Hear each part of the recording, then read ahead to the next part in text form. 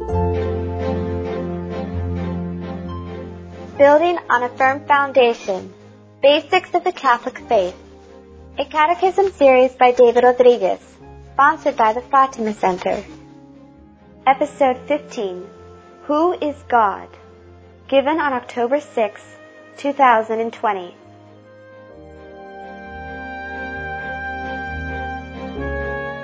Praise be Jesus and Mary. I'm David Rodriguez, Content Director of the Fatima Center, and we're building on a firm foundation as we study the basics of our Catholic faith. In the last two episodes, we have shown through a more rigorous use of our right reason that God does indeed exist. And so the next logical question is to ask, well, who is He and what is He like? We can certainly know much about God primarily through revelation, His own self-revelation. We will put that in the category of faith. We'll be talking about some of those things. The mystery of the Blessed Trinity, one God in three persons. Or the mystery of the Incarnation, that Jesus Christ is true God and true man. Those are things that we know from revelation through our faith. But reason can also tell us many things about God, especially about His divine attributes and the obligation that they impose upon man. So we're going to start by looking at those things that we can know about God through right reason. Let's go ahead and begin with our prayer, the Apostles' Creed. In the name of the Father, and of the Son, and of the Holy Ghost. Amen. I believe in God, the Father Almighty, creator of heaven and earth, and in Jesus Christ, His only Son, our Lord, who was conceived by the Holy Ghost, born of the Virgin Mary, suffered under Pontius Pilate. He was crucified, died, and was buried. He descended into hell. On the third day He rose again from the dead. He ascended into heaven and is seated at the right hand of God, the Father Almighty. From thence He shall come to judge the living and the dead.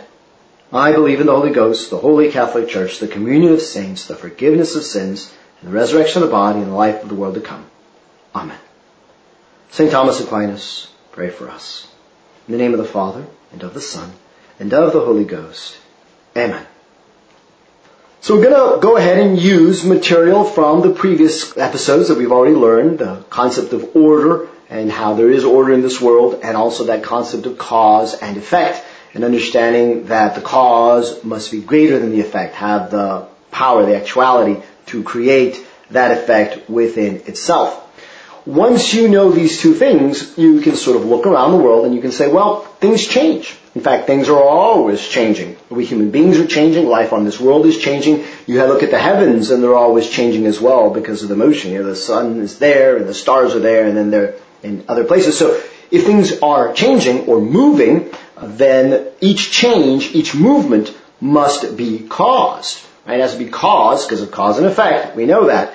So there has to be a cause that moves that. We know that material reality is changing. Even our emotions change. Even, our spiritual dispositions are changing. So everything's always changing. Well, what causes that change? And in fact, we would ask what causes there to be change. The fact that just there is change as opposed to not change, right? Because those would be two options. It could be that everything was static and nothing changed. But we don't live in that world. We live in a world of change. So why is it that we have change as opposed to not change? And why does change exist and work the way it does through cause and effect? There always has to be that cause that's causing it. But if everything was always changing, then this whole process of change could never start. If you go back, you've got to say at one point in time, there is something that does not change. There is something that is eternal. There has to be.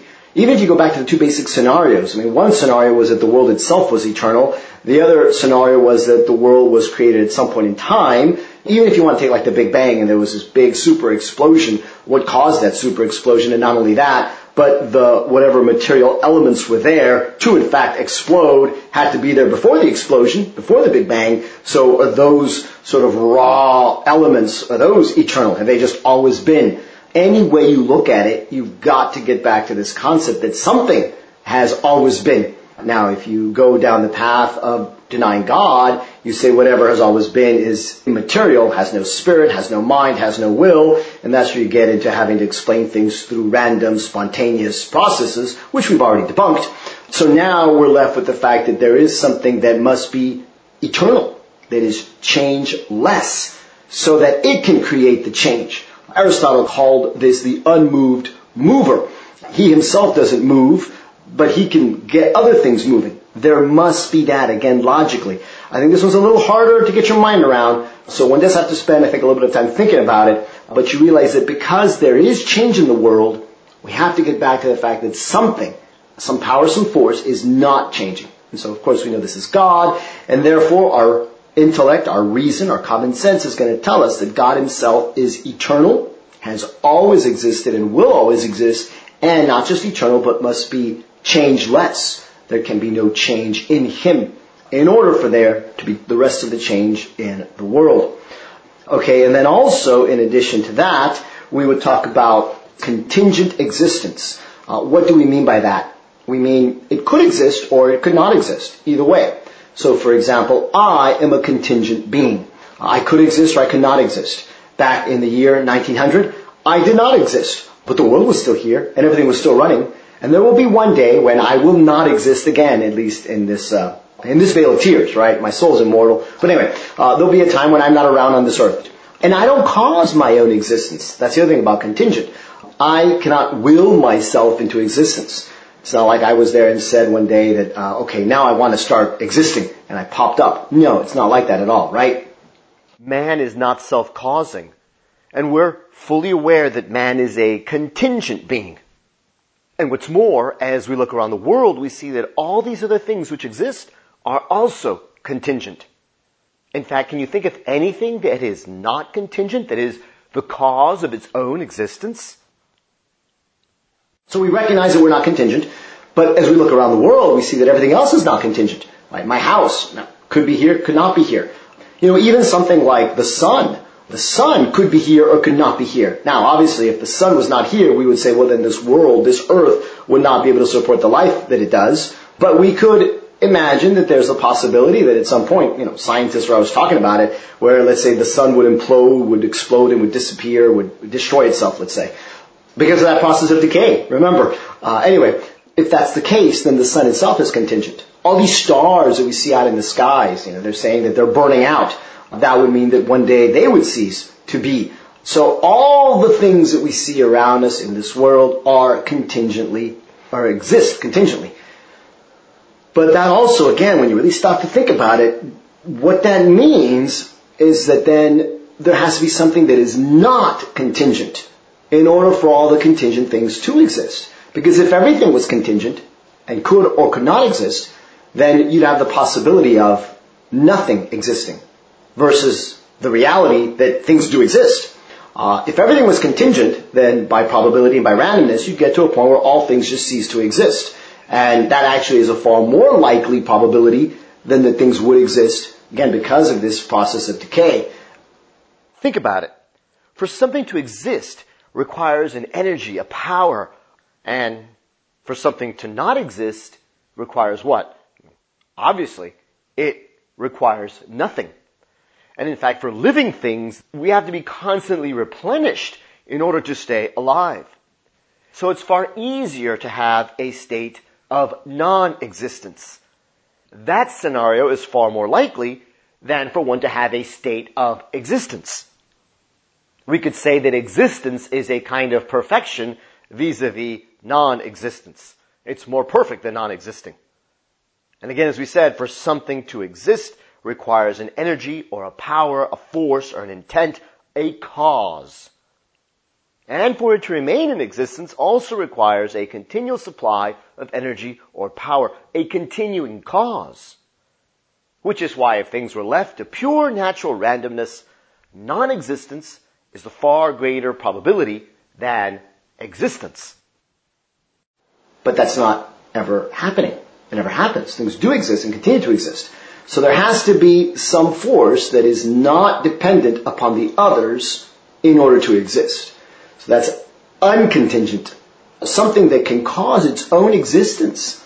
And must necessarily exist. So in other words, existence is part of its very essence. It has always been, it has always existed, a non-contingent being that causes his own existence. That's this uncreated being we call God. And he has to exist by the very nature that everything else that we see around us is contingent. That's what I say. I think it does take a little bit of mental work. We're going to have to struggle with this a little bit, both that notion of how we can get to the fact that God himself is not contingent, and there must be that force, and that God himself cannot change. He must be eternal. And those are very important attributes of God, which really everything else sort of starts coming from that.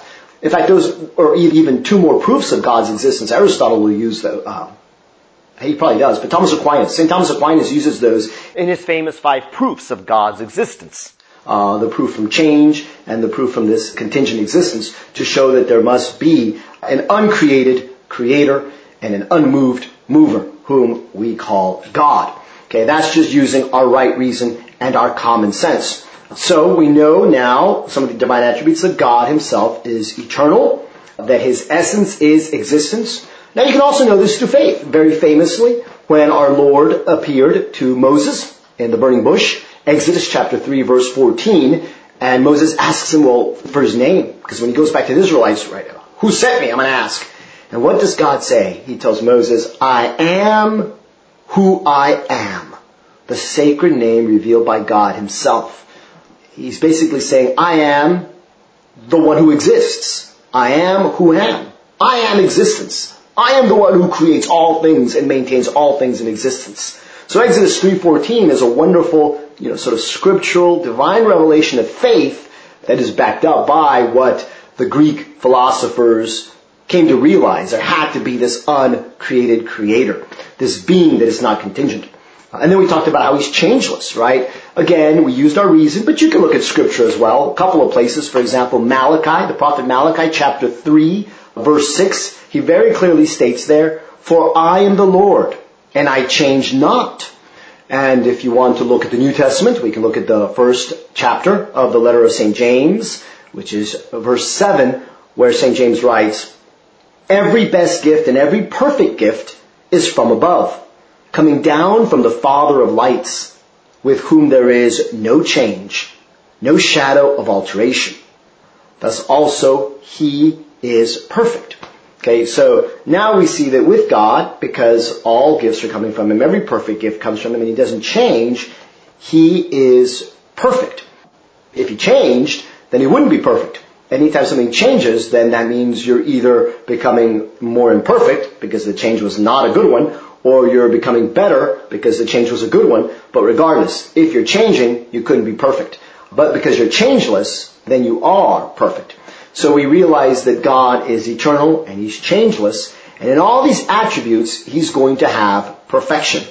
So for example, we get into the famous omnis, right? That he's omnipotent, omniscient, and omnipresent. So omnipotent, he can do all things. He's almighty, he's all powerful. Omnipresent, he's present in all things. And omniscient, he knows all things. We know this about God. Again, if he's the creator of all things that exist, he is the cause of all the effects, then every single perfection that exists in every single created reality must be inside God. He has to have all those to a greater power. So, just like I said last time, I can't create the oak tree. I can't generate that. I don't have that power within myself. But God does create the oak tree, so he has the power of the oak in him. But he creates me, so he has the power of man in him. And he creates every other thing. He creates the stars and the solar system and the rain. All things he creates that we don't even know how to create these things. But God does, and so all those perfections are in him. He's omnipotent. Anything that is in fact possible, God can do. So God can do all things. And here again, I would caution people, when we say he can do all things, we're talking about reality and truth and that which is possible. I always get a little frustrated, maybe you do too, when people bring up some, what I would say is sort of like illogical thing. So they say, well, can God make a circle that is a square? Well, the answer is no. Oh, well, see, God can't do all things. And I say, but that doesn't make any sense. That is not a truthful thing. That is not a logical possibility. By definition, a square has got the 4 90-degree angles. It's a quadrilateral. And the circle has no angles. So you're asking God to basically be illogical, to do something that is not reality. Okay, that doesn't work. In your mind, you can create these abstract, funny things. The other one that people like to say is, well, can God build a wall so high that he can't jump over it? And either way, then I've got you trapped, because there's something God can't do. Either build that wall or not jump over it. And it's like, again, this is a logical inconsistency. Basically, a logical inconsistency is an error. Okay? In other words, it's not truth. Okay, so God is a God of truth, of reality, not of non-reality. God is a God of existence, not of not existence. Okay? Similarly here, and this is, again, we'll probably cover this more in other classes, but Augustine famously talked about evil, because we have this problem of evil. Could God lie? Or could God do something evil, people will ask. And the answer is no. God does not lie, and God does not do anything evil. Now, well, see, God can't do all things, they suddenly say. It's like, no. Because to lie is really a lack of truth. It's sort of a non-existence. It's the absence of a truth that should be there. That's really what the lie is. And God is not going to be a God of death, a God of nothingness, a God of non-existence, because as we said earlier, existence is his essence. Okay? Similarly, with anything that is evil, Augustine would say that evil itself is not something that exists, but rather evil is the lack of a good. A good should be there. And it's because the good that should be there is not there. We recognize that that good is missing, and we perceive that, give it the name of evil. But evil itself is not something concrete. Rather, it is the absence of a goodness. Again, it's a slipping back into that nothingness, that entropy, that decay we've talked about, sort of. That's the evil, like on the moral level. So God's not going to do that, because God is a God of existence. So again, understand when we say he's all-powerful, we're talking about with regard to truth, with reality, with objective truth and created reality, not illogical things and non-existent things, because some people like to do that, and that seems to stump some people, and then they sort of get a little, disconcerted. Again, that's why we have to use right reason, and not get lazy and sloppy here, and just sort of go along with the errors that other people are spreading. He's omnipresent. Again, we talked about how he doesn't just create things, but he sustains all of them in existence. So it's almost like he's constantly infusing his own power, this essence that he has, existence, into all things that exist. Okay, he's always maintaining them in existence. Therefore, he's present to all things. Otherwise, how would he support them in existence at all times? So his omnipresence is very clearly there. Again, just rationally and logically thinking about it, he must be present to all things in order to sustain them in existence at all times. Omniscient. Again, here we talk about the fact that there's intelligent design in the world. He must know all things. He knows how to create all these things. Anything we could ever know, he knows, and he knows more. But again, even space and time were created at some point. Okay? Time also. So that means God knows all these things. His knowledge precedes the creation of space and time. And that's why our knowledge, we live inside time, is conditioned by time. When I'm a little kid, I learn certain things, and as I grow older, I might learn things, might forget things too. But over time, I'm changing, I'm affected by those things. God, who is outside of time and created time, knew all things before he ever created time. Right? That's why time doesn't affect God's existence. That's why he knows the future and knows the past. And again, he's changeless because he's perfect. When I acquire new knowledge, I am changing. My mind is changing. I'm learning new things, or if I forget things, again, I'm changing. God is changeless, so he has to know all things and must always have known all things. Again, I hope you can see how really when you apply your reason a little more rigorously, not that these things are easy, I grant you. I mean, we've got to exert ourselves here. Let's not be spiritually lazy about these things. Let's get serious about them, because we got to engage in a world that is diabolically disoriented. And as Our Lady of Fatima said, Russia will spread her errors, chief error of Russia, atheism, denial of God. Talk about a great deal, supreme laziness here, to not even use your common sense and your right reason to look around at the world, realize that God exists. So God has all perfections. Okay, we could go on and on with a lot of these, but very quickly, truth, he knows all truth. Goodness, all goodness comes from him. Beauty, all beauty comes from him. Unity is a perfection. His mercy is perfect. His justice is perfect. And in all these cases, we have concepts of them. What goodness is, what justice is, what mercy is, what truth is. And so, yes, God has those attributes as we understand them, but far beyond how we understand them. So we could say that compared to God, our understanding of justice is very limited. It's a very limited understanding because God's justice far supersedes ours. And on the final judgment day, we recognize that same thing with his mercy. His mercy far exceeds our understanding of mercy, or his humility far exceeds our understanding of humility. The mere fact that he condescended to become man and to die on a cross for us, and then to continue to renew his sacrifice and constrain himself within that sacred host, within an immaterial piece of bread, which will be changed into his real presence. tremendous humility. So his humility far above ours. So he has all these perfections. Just emphasizing one, he must be one. There can't be two. That oneness, that unicity is a perfection as well.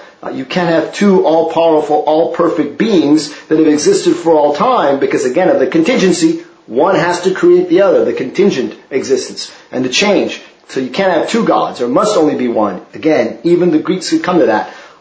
He must be pure spirit, right? Because the material world, by its very nature, the property of materiality is to change and to decay. And if you're going to be perfect and changeless, you can't have a material or a corporal, a bodily existence. So God has to be spirit and he has to be pure spirit. We know he's spirit because he has intelligence, he has will, he has created all these things. So he does have spirit, the mind, the intelligence, the will. And that's how we can perceive those things because he's given them to us. How we made in the Imago Dei, image and likeness of God. But again, he can't have a body because if he had a body, it would be changing over time. So God is pure spirit. And we also speak of God being simple. By that, what we mean is that he is not divisible into parts. He does not have different components, if you will. We humans, we have arms and legs, we have internal organs, and numerous individual cells, and all these different parts that make us up, as do all the other material things around us. This being divisible into parts, well, that's a property of materiality. Whereas that which is spirit must indeed be simple or indivisible. There is a oneness, a unicity to spirit, which is simply not possible for material existence. So these are just some of the attributes that we can know about who God is, what he's like. Again, perfect in all things, eternal, changeless, omnipotent, omniscient, he knows all things, omnipresent. He is perfect in all his attributes and his unity, his pure spirit, his goodness, his truth, his mercy, his perfection. And that really does give this wonderful picture of who God is. So even before we've even touched on divine revelation, just using our human reason, we have come to know a great deal about who God is, and all men should be able to do this. That's why we went back to that quote from St. Paul in his first chapter to the letter of the Romans, where he explains that all men should know God exists and his attributes, these that we've gone over, and therefore render him justly the obligations we owe to him. So if you look at your catechism, these were basically questions 17 through 24. We're talking about God and his attributes, that there's only one God, he's spirit. We've now covered those, and we'll move into the other parts of the Apostles' Creed next time. Do thank you very much for joining us. Again, if you have any questions, please do email me. You can call us at the number being 1-800-263-8160. Also, all this information is in the Show More section underneath the video if you're looking on it through YouTube. And it's also at our website. You can download notes, podcasts, other such things. Check out also the other shows like Kennedy Hall, his report that he's also giving, the various talks we're having by our priests. A lot of wonderful material that the Fatima Center is putting out there. And once again, we thank you for all of your contributions. That's what enables us to make all this work possible and to get the word out to many people who are profiting from this, learning their faith, coming to know God better, and thereby being able to love him more and serve him better. That's ultimately the goal. Thank you very much for joining us. Let's go ahead and close with prayer. In the name of the Father, and of the Son, and of the Holy Ghost. Amen. My God, I believe, I adore, I hope, and I love thee. And I ask pardon for all those who do not believe, do not adore, do not hope, and do not love thee. Most Holy Trinity, I adore thee. My God, I love thee in the most blessed sacrament of the altar. Sweet Heart of Mary, be my salvation. In the name of the Father, and of the Son, and of the Holy Ghost. Amen. May you have a most blessed week, and we'll see you for the next episode as we get to delve into the Apostles' Creed.